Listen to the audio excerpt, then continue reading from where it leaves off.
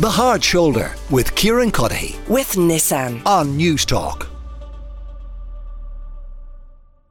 Now, we have been having discussions, as you know, in this country about assisted dying. So there's an Oireachtas committee specifically looking into this. And we have spoken to Gino Kenny, for example, a member of that committee who would be in favour of it. Ronan Mullen, the independent senator who would be opposed, also a member of that committee. And the discussions and debates have been lively. One lady who seems to have made her decision in this regard is none other than Dame Esther Rantzen, who has revealed that she has signed up with Dignitas. They are the assisted dying clinic that are so well known in Switzerland. I'm delighted to say that Esther Rantzen's daughter, Rebecca Wilcox, is with me now. Rebecca, you're very, very welcome to the show, and thanks a million for taking the time to chat to us. How is your mum? Well, thank you for having me. May I just say that I am so pleased to hear your positive text messages coming in. Can you forward them on to me? Because they sound like a wonderful delight in such a dark time as I'm experiencing, as many people are experiencing. I'm not alone in being a relative of somebody that's got terminal cancer.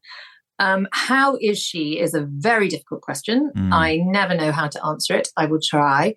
We live scan to scan. As people that have gone through this, have relatives that have gone through this, would know you're only as well as your last scan tells you are.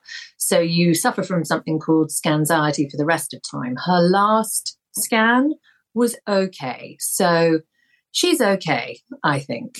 Not sure.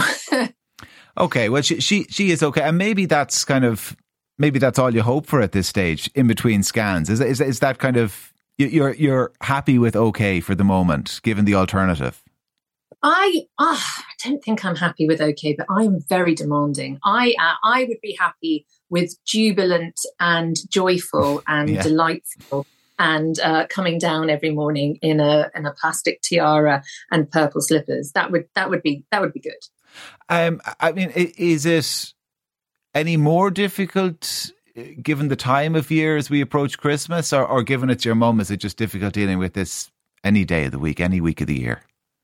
I'm so lucky with my family. I have the most wonderful, close family. We are each other's support network, not least my mum, who I see several times a week, who I'm on the phone to every day. So losing my mum is going to be the biggest thing I have gone through in terms of negative and hard, and a process that I hope I will do okay at and be able to support my children, who adore my mother, and my brother and sister and their families. I think when we got the diagnosis in January, we never expected to be here at Christmas again. When Mum heard the news, she asked her oncologist how long would she be around for? And he said, how long do you want to be around for? And she said, well, I would like to see spring. It's her favourite time of year. She works very hard planting those bulbs. Well, maybe I plant them for her, but the old knees. But so he said, well, I predict that you will die sometime between now and the next 10 years, which was highly unhelpful, but gave us a little bit of positivity. Yeah. So she's got through her birthday in June. She's now coming for Christmas. She's going to be overfed, overstuffed, and overspoiled like you wouldn't believe. She's got about 20 stockings, wonderful gifts. She doesn't know any of this. I'm not sure she'll appreciate it, but we're delighted she's here. And do you mind me asking, and obviously you only have to share as much as you feel comfortable with, because this is a question about somebody who's not here, but like how is she coping with kind of living scan to scan herself? As you say, it's really hard for me to be able to put her thoughts into words without her right next to me. From what I have observed of her and my brothers and sisters, it's horrific. And you start convincing yourself after the latest scan and before you get the results, because there's also a little interim pause until you see the doctor, you start convincing yourself of the worst case scenario.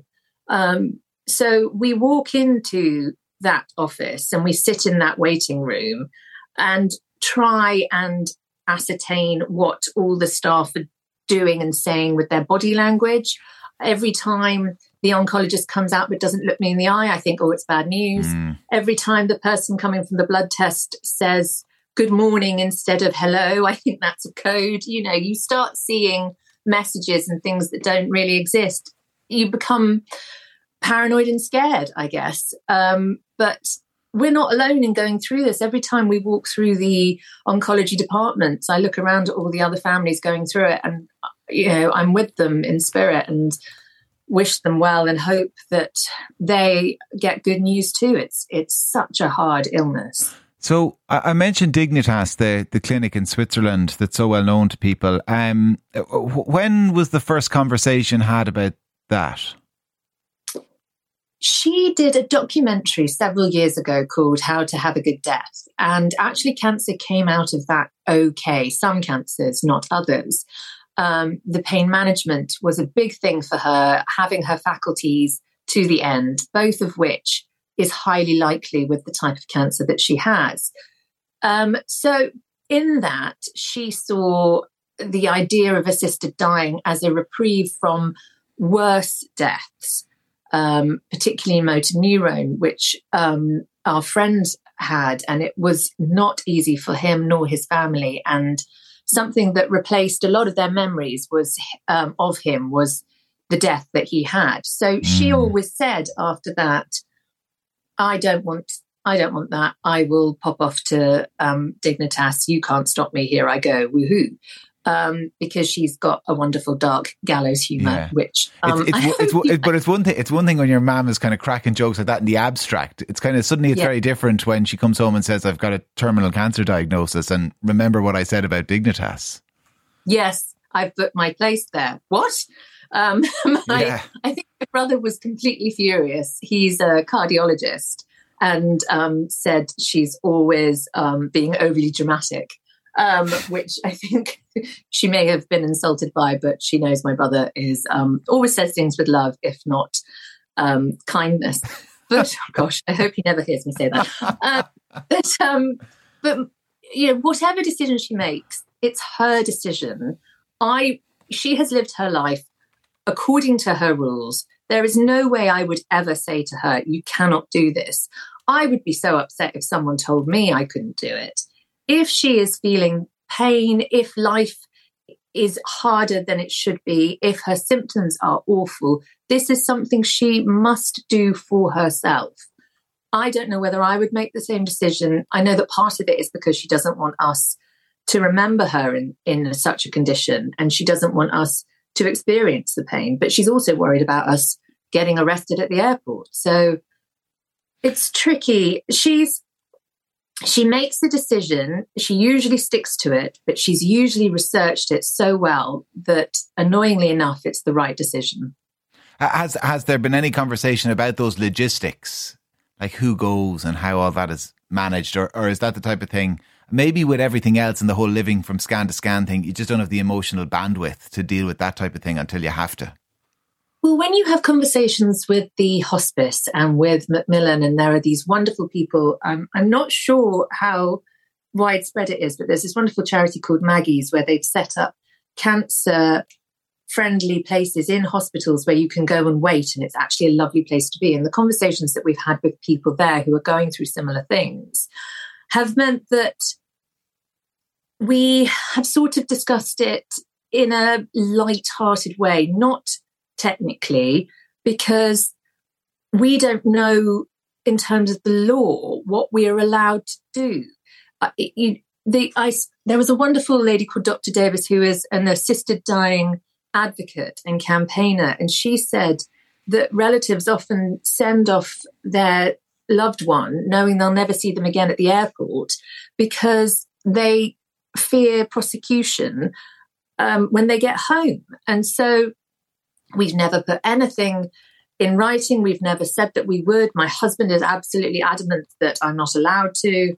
I don't think I could do that to my children, risk the prosecution and the legislation causing such a revolting court case at the worst time of my life and our lives anyway. Yeah. So we've not gone into that detail, but she's also, Dignitas difficult because we're outsourcing death at the wrong time, because she would have to be relatively well to go to Dignitas. She would actually be able to live longer than the Dignitas death would allow. Because if you understand what I'm saying, because she has to. I know what I mean. Well enough to go. You can't let her. She can't let herself get to the point of infirmity where she can't travel. Yeah. Yes, and if we were able to do assisted dying in this country, then she could go when she wants to go, surrounded by her family, rather than, Dignitas is on an industrial estate. It's not a comfortable, glamorous surrounding place. It also costs a lot of money, so it's a privilege to be able to go there at a time that doesn't feel very privileged. Well, there's lots of love coming in on the text line. Ken and Drogheda, lots of love to Esther and her family. Grew up watching her. She's an inspiration to generations with her work in Childline and campaigning for various important issues. And that's just a flavour of the many, many messages that we're getting, Rebecca. It's been lovely to talk to you. I don't know how you feel. It's been kind of surprisingly life affirming talking to you, despite the subject matter. I'm glad to hear that the most recent scan was a good one and that things are at least okay. And those spring bulbs, well, if they're like my spring bulbs, they're confused and they're already poking their head above the surface. Yes. So I don't know how they're going to survive January and February, but hopefully they're in good shape come spring. Hopefully your mum is in good shape and continues to be for some time yet. So listen, thank you very much, Rebecca. Thank you. It's been lovely to speak to you. Rebecca Wilcox, there is the daughter of Dame Esther Rantzen. The Hard Shoulder with Kieran Cuddihy. With Nissan. Weekdays from 4 on News Talk.